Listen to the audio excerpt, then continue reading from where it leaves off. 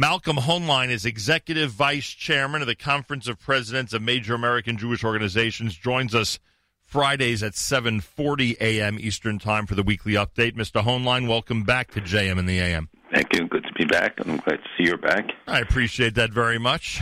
Let's start with this. It may be somewhat philosophical, but I always think when I turn to you for words of philosophy when it comes to certain events, they're very worthwhile, and it gives tremendous content to parents and grandparents that they can transmit tonight at the Shabbos table or anytime they see their children and grandchildren. It gives them an opportunity to really transmit some important messages. You see what happened yesterday in Jerusalem, World Holocaust Forum, and all the world leaders that are gathered, and plenty with some very fascinating things to say and some speeches that, frankly, were really inspiring. And you think back, 70, 80, 90 years ago, and how different the world is for the Jewish community and those who care about Israel at this point. What were your thoughts thinking what our prior generations would have said about a gathering like yesterday in Jerusalem?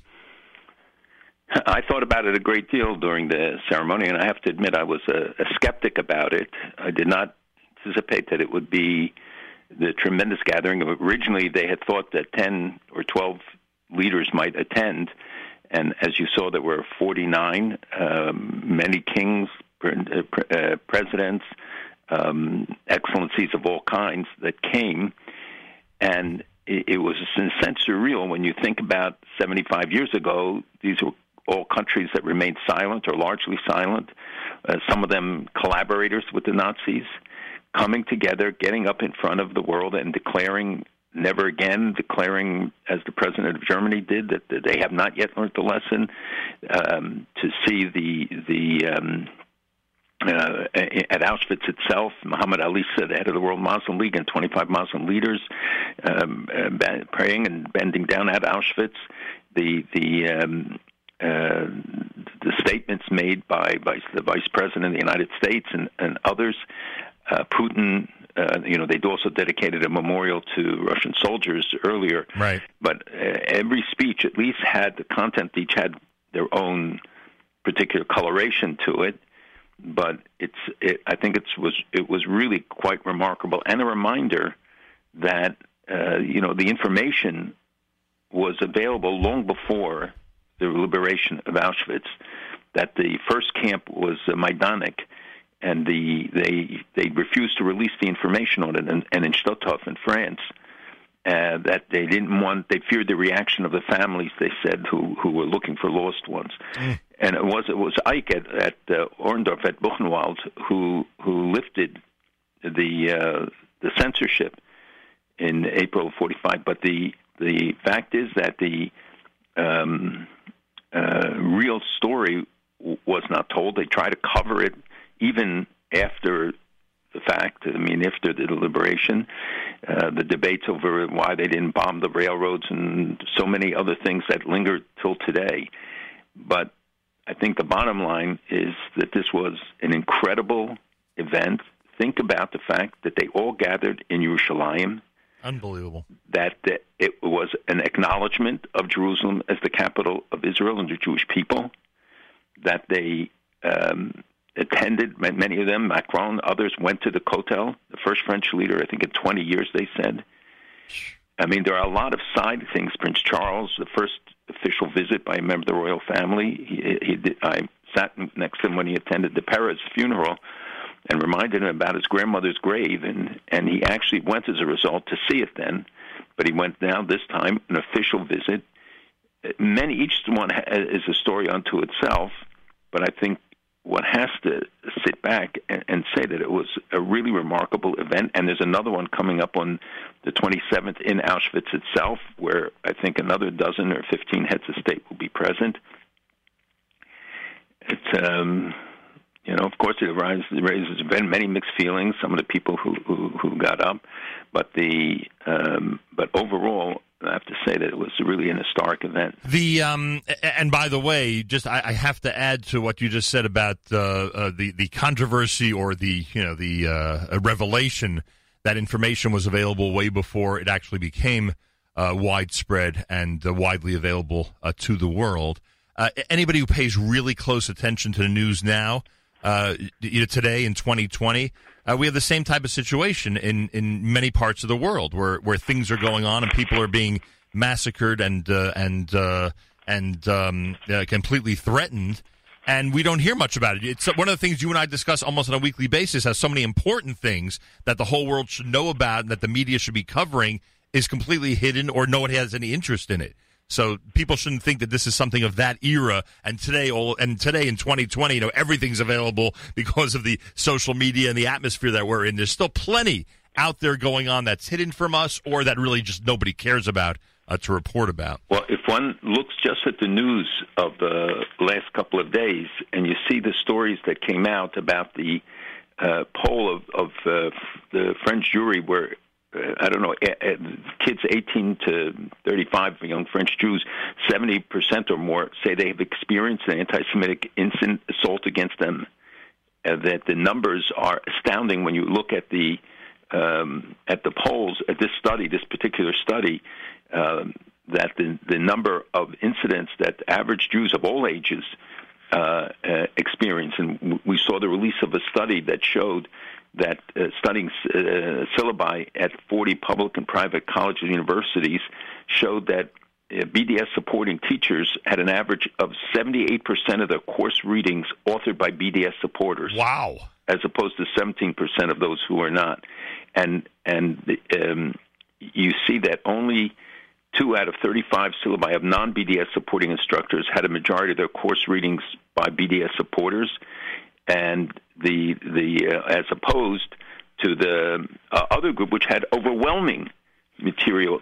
So we're educating a generation with lies, distortions, people reinforcing their own findings, their own beliefs by this, and at the same time, the PA tells the world that the Western Wall, the Kotel, belongs to Muslims and only to Muslims, and said there's nothing Jewish about it, and there was never anything Jewish. I mean, to engage in that kind of denial while the world leaders are standing there in Jerusalem, see the statements by the Ayatollah about crushing America and the threats, and including by the preacher at the Alaska Mosque.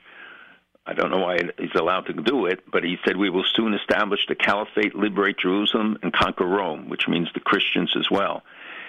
So I think that there are a lot of conflicting things happening that go against the tone of yesterday. Right. We should not mitigate the importance of yesterday, right. But the real test is how do they translate it? And the fact that Italy and another country, Italy and Sweden, have now come out and adopted the Holocaust definition, which may not seem significant to people, but it does have specific references to defamation of Israel or denial of the Jewish connection in the definition. It's a working definition, not simply a statement that anti-Semitism is a bad thing. Right, understood. 2 more quick things about yesterday. You did mention there's a lot of little pieces to it, and there are, and I got to emphasize a couple of them. I mean, you see the vice president, and I don't know where the president found this guy, but this vice president's amazing. I mean, he gets up and he teaches the world, Devarim Lamed Aleph, that there's a commitment from God that He will never leave us or forsake us. For our audience, I'll say Lo Yaprecha V'Lo Yazveka. And that He would lead this people to inherit the land that He swore to your ancestors that He would give them. And today, the vice president says, as we bear witness to the strength and the resilience and the faith of the Jewish people, so too we bear witness to God's faithfulness to the Jewish people. There are plenty of Jewish leaders, Malcolm, who would not deliver this message in a forum like that. Or in any other forum. Yeah, exactly. But to me, what was also interesting was listening to the audience reaction to it. It's mixed. If you saw the cameras, interesting, and the leaders, they didn't applaud, but the people in the audience clearly did, and. So some people appreciated the biblical reference of God's promise to the Jewish people, and others did not. Or didn't endorse it. Right. Interesting. And secondly, I mean, I'm sure you saw this.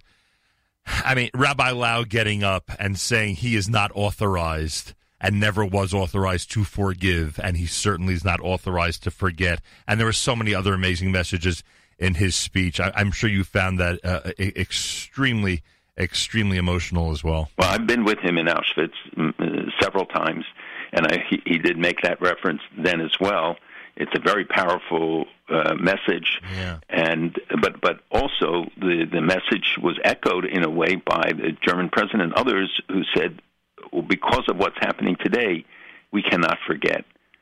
For no other reason, the memory of the people, yes, but also because of what, and they tied it directly to the rise of anti-Semitism in the world. Maybe if people 75, 85 years ago would have spoken up about it, who knows, maybe the outcome might have been different. They would have had to act on it as well.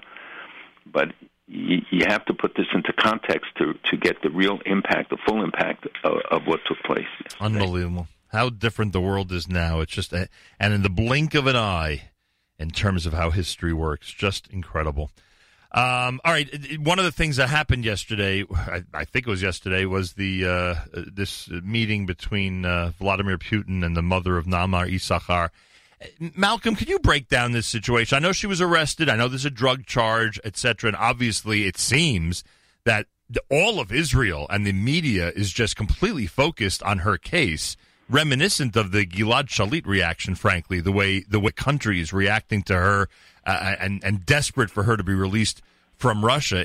Is she being held because of something that Putin expects in exchange, or is there something that's that's unfair about the sentence that's been handed down? Could you break this down for us?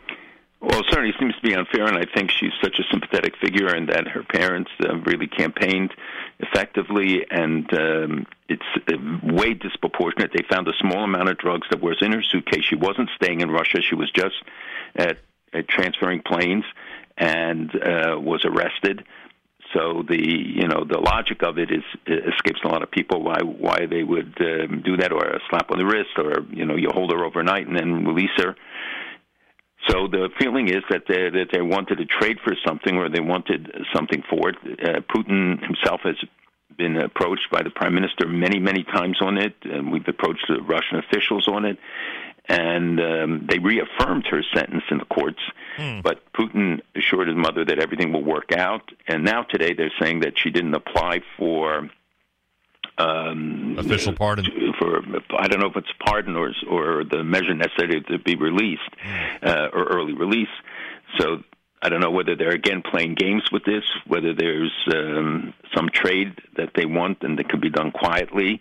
But obviously the prime minister has talked about it. The fact that Putin met with the mother was a rather remarkable event. Yeah, the whole thing is so strange. It all doesn't hang well easily. It doesn't come together as to the rationale, and especially when Russia and Israel have been on generally good relations. It's really hurt Russia's image in Israel. Hopefully she'll get out, and I think she will in the coming days. And if I asked you what could he want, meaning Putin, we have no idea, right? We have no clue what he might be asking for as a bargaining chip for her, or in exchange for her. I don't think anybody can figure out most of the things in advance. He's a very shrewd guy, smart. He gets his way by and large with minimal capacity. He has a limited economy and limited military, and yet he has created new facts in Crimea and Syria, elsewhere. And he's taken really total control. We'll have to see what happens now with the new. Supposedly his term is up, and what the new arrangement will be. Right, and while over the last couple of weeks since we last spoke, there's been a complete dissolution of the Russian government at this point, right? Essentially, everyone's left. Well, everybody left, but he appointed some people. The government runs, but it's him. He's the government. Right. So I don't know if they noticed that there's no one else there. I was just going to say, so all the resignations that I saw essentially were irrelevant. In terms of the Russian government, operating. Mm-hmm. Wow. By the way, you didn't mention that the vice president, like Bibi, also singled out Iran for condemnation, specific condemnation. And we'll talk about it, but I thought that was also an important statement to draw the link and say that this is not just something of the past, this hatred. We see it being promulgated. You know that Rouhani, the president, passed a law now that textbooks have to reflect U.S. crimes and conspiracies. Wow. says it all.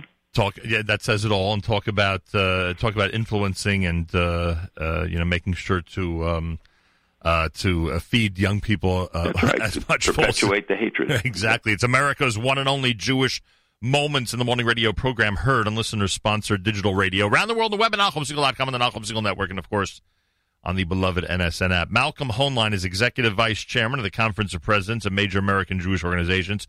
We'll do Iran and Lebanon coming up. I want to do the peace plan first. So it seems that there is a peace plan that the President of the United States and his staff have finally, I guess, put together as a peace plan package.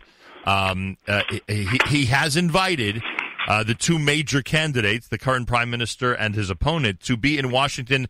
If I'm giving any wrong information, Malcolm, correct me. I'm sure you will, but I believe it's this Tuesday. They're invited to Washington for the, I guess, official unveiling of this. Although it seems that there's been plenty of leaks and plenty of speculation and/or facts presented by the media already in terms of what's in this peace plan. What can you tell us about what the president is proposing? So it is on Tuesday, and it was Netanyahu who suggested and urged that they invite Gantz, I guess, to depoliticize it, and especially coming, a month before an election in Israel. They didn't want to make it look like this was a bid by Trump to, bolster Bibi's polls. So I think it was very clever to invite Gantz along. On the one hand, I'm sure the political pundits will say it's risky because they, are putting him on the national stage as well, as an equivalent to the prime minister, which could bolster Gantz's the image. But on the other hand, Bibi will still be the prime player, so it sort of puts him in a junior position. It'll be interesting to see how it plays out and how it's manifested during the visit. So there was a lot of expectations that Jared Kushner was on his way to Israel, but from Davos in Switzerland, but the weather prevented the plane from taking off, so he went back to Washington. There were thoughts that he would, or they would reveal it during the visit. But I think that was unlikely, that it has to be done in Washington. Things have leaked, but nobody knows today whether all of this is true, that it gives Israel all of Jerusalem and settlements, that the Palestinians have already rejected it without having seen it and still refuse to negotiate with this government, so that it might well lead to, and that the Americans asked Israel not to annex the Jordan Valley or anything else until after the peace plan comes out, because they may be anticipating the Palestinian rejection. They will say, okay, the green light is there for you to do what you want to do, or some of the things that you want to do. The reports ranged from saying that the old city was included with some symbolic Palestinian representation, that the United States would support annexing settlements if Palestinians rejected it outright. And Palestinians only get statehood if Gaza is demilitarized, Hamas gives up its weapons, and the Palestinians recognize Israel as a Jewish state with Jerusalem as the capital, something I doubt that any Palestinian leader would do. And there's also talk of Israeli sovereignty in most of the West Bank settlements. I think about 15 in Yehuda and Shomron would be included, and they would be territorially contiguous. And again, this is speculation. I don't want people to say that I'm telling you that this is what's in it. I've not read the document. The Israeli security demands are supposedly addressed, and this Israel security control of the Jordan Valley, and no Palestinian role in the border controls. All of these are, if that was the deal, Israel, I think, would jump at it. It would be the best deal ever offered to them. But we'll have to see. And we don't know if they will actually reveal it. I think it's likely that he may do it even before Netanyahu and Gantz get there. But the members of Congress and others haven't been informed. So there will be a lot of work to do. But as Netanyahu's indicated, we have such a friendly government, people unprecedented in their outreach to Israel on many issues, and that they want to take advantage of it. What is the value of releasing a plan that the other side is not even going to consider. One that's so heavily in favor of the Israeli position.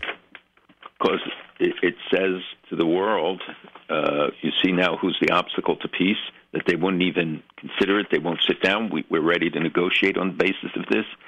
And then give a green light to Israel to take some steps, saying, look, you don't have a partner. You got to do whatever you have to do to shore up your security and to, maybe firm up the borders or other arrangements. Did you always know it was going in this direction? Did you fear, like many of us did, that he would use the opportunity, like many presidents have, to throw Israel under the bus and arrange for a deal or propose one that would be detrimental to Israel in the long run? I did not. That wouldn't be consistent with the record administration till now. And I think a deal like that would meet a lot of objections in Congress and elsewhere. And you saw that, by the way, Nancy Pelosi led a delegation, a bipartisan delegation, to the ceremony and went to Auschwitz first.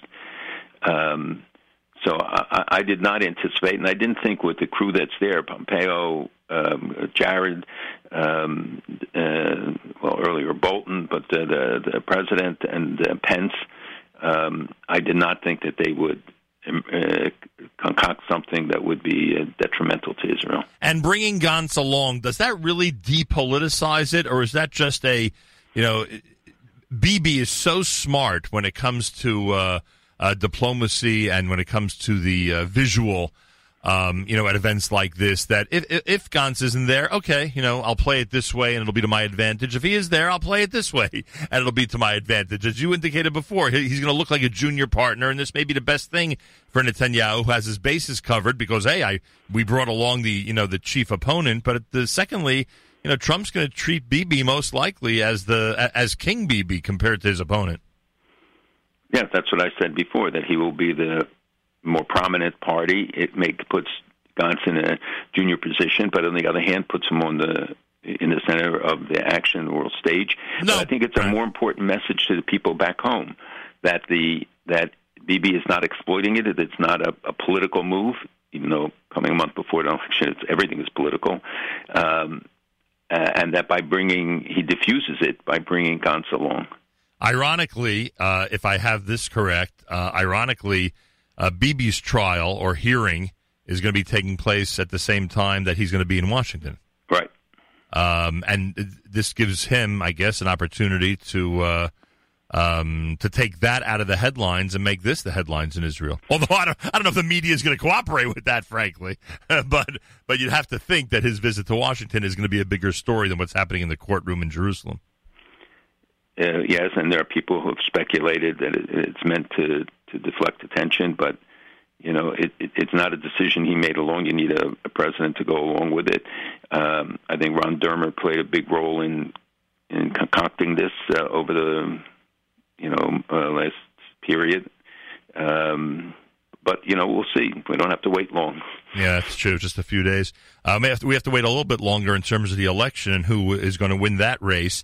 Anything that's gone on over the last couple of weeks in the machinations of forming the parties and alliances in Israel that has surprised you? Is there anything as we go into this, heavier election season now, which is any different than what happened the second time around, election number 2 in Israel?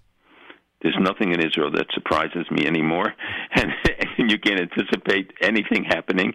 I think that the coalition of the left may do better than people think. Oh boy! And that the coalition of the right is not impressing people. That is my sense, and so there could be a shift there, but I don't know that any of that is decisive. I think everybody says the two parties remain more or less the same. Blue and white picked up some, but as you said, Netanyahu is a very clever political operative also, and you never know with Israelis until they go into the polls, because to the voting booth, because the polls always are wrong. Right.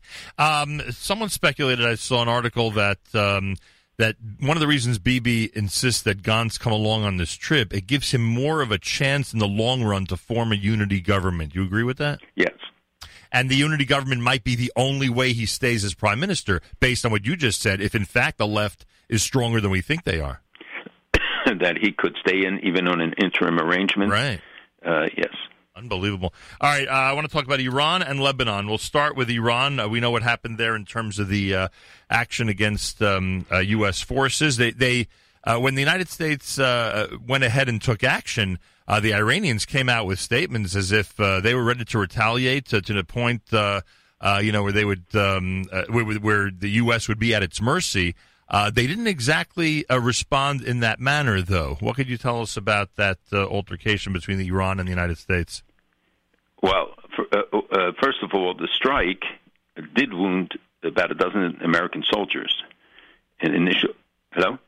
Yeah. The initial reports, indicated that that they hit empty buildings. Right. It's not so. And if you read the statements coming from Khamenei and Rouhani and others over the last day or so, they are boasting about the effectiveness, and supposedly these missiles really were pretty accurate, like the ones that hit Saudi Arabia, the oil fields. They proved their accuracy, although as you point out, the limited response indicates that Iran is not anxious to take on the United States, not capable of taking on the United States in an all-out conflict. The United States is adding more and more sanctions, both to individuals and to the government. It's having a tremendous impact. The resentment in Iraq against Iran is continuing, and we see demonstrations, and there's still demonstrations going on, even though they don't get reported very much. And the elimination of Soleimani was a huge blow to them, and a blow. I spoke to people in South America. It's a blow to the Hezbollah operations there, because he was central to all of this, and not really replaceable. They can name a successor, but it doesn't mean he really replaces him. So Iran did what it felt it had to do. We've seen now the documentation that came out from stuff that was taken by Israel in the raid in Tehran, but just released, that shows that back in 2002 they already talk about the building a nuclear weapon and their plans, and that it was underway then. They're boasting about crushing the U.S. at the base. It shows that they're trying to satisfy those inside the country who had demanded more, or wanted to see them take a stronger stand, or not to have the image of an attack like this and doesn't get the response, because Soleimani was such a key figure and a cultural icon. But we're concerned because the sunset clause for the UN arms embargo in Iran is it takes place in October, meaning that it's over unless renewed. That means the Russians, the Chinese, and others are all going to run in and try to sell them weapons, and that that in 2023 the restrictions on the advanced centrifuges, the missile restrictions, all go away as well. And remember when people adopted and they said, "Oh, it's 8 years. It's you have plenty of time." The administration, others kept saying, and you see how fast. It's a blink of an eye that you're now already facing the end of some of these restrictions. So the situation with Iran has not diminished in any way. They continue to attack the Europeans for activating the dispute mechanism and saying they're going to pull out completely from JCPOA. The economic conditions in the country are terrible. Demonstrations against the government continue, and it's imperative that the Western government support them, and that the Europeans finally come to the table and say, that acknowledge that Iran has been in total violation of the agreement, and that they impose sanctions as well. And in Lebanon, the protests that were going on there, I mean, it sounded like from the news reports that I saw that the protests were in response to the fact that there's no government now in Lebanon. But, I was always under the impression that the terror groups had controlled the government even when it was in office in Lebanon. Is that not the case? Well, Hezbollah today's an integral part of the government. One could say even more than that. And the president, though a Christian, is under his control. The resignation of Hariri and the failure for so long to get a replacement. And I think that protests against the government are really protests against the continuing Hezbollah presence. And there are obviously demonstrators who then come out in support of Hezbollah, who can turn them on and off, and who control a good part of the South, and are a dominant, increasingly dominant figure with a weak Lebanese government. So but the situation of unrest continues. It's clearly very serious, and the people, it gets so little coverage that when these demonstrations turned violent, I think there were 400 people treated for physical injuries after the demonstrations in Beirut this past weekend. So people are saying, look, they're coming to a period of chaos and no solution really on the horizon. I think the value of the Lebanese currency fell by half in just 3 or 4 months, and people are prevented from getting their savings, and employers stop paying salaries, and there's medicine shortages in the hospitals because of the situation there. Wow. Malcolm, when the IDF announced that they're constructing these underground networks of sensors along the Lebanese border to detect, any type of tunnel building, does that already exist down south? Is that something that Israel implemented a while ago, or is there a reason why it's more of a concern up north than down south? Do they have those type of sensors along the Gaza border? They do, and but they built also the fence, which goes down and up and has sensors built in. I actually saw it. I was taken to see the design is secret, but we were taken there from the conference to see it, and it's so impressive. But remember, the topography is completely different. Here you're dealing with sand and dirt on the Gaza border. There you're dealing with mountains and with a terrain that's totally different. So it's often hard to detect when they start drilling. So now they're putting in sensors that can detect early on the drilling. As you know, the tunnels that were discovered were so sophisticated. Some were 3 stories high.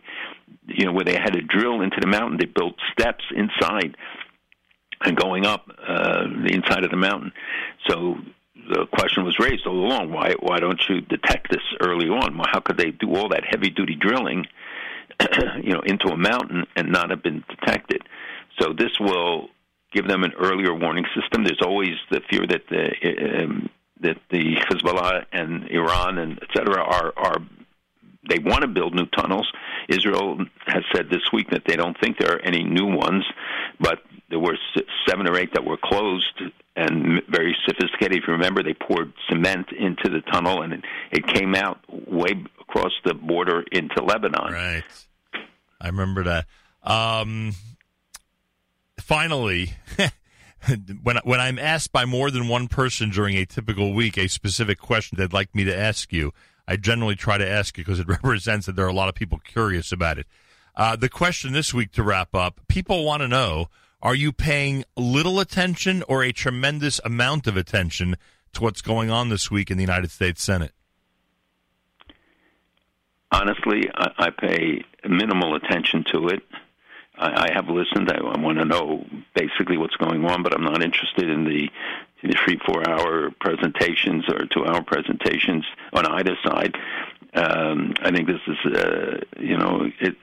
it's a very critical issue. It affects American society as a whole, but I'm not an impeachment groupie. I know there are people who sit in front of the TV all day watching this whole thing, and but that's not me.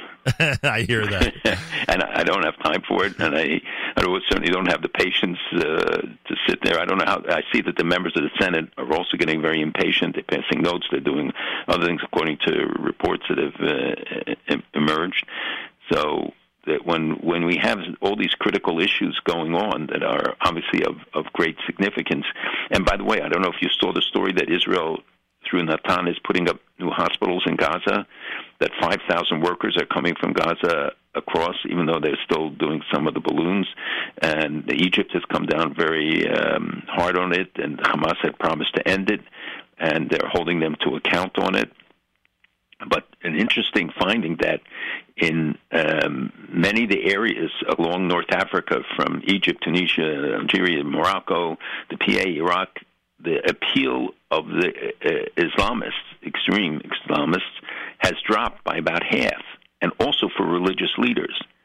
And in Gaza, Hamas support has dropped from 45 to 24%. I think it's an important statement that we understand opportunities there are to try and turn things around, and not just say that this is inevitable, that these Islamists are going to win out. Right. Eventually, if people see that it's not in their interest, it doesn't mean that they're going to love Israel, love America, or anything else by it, but they are saying, we see that these guys don't have the answer. They offer simplistic solutions, but they're not answers to the problems.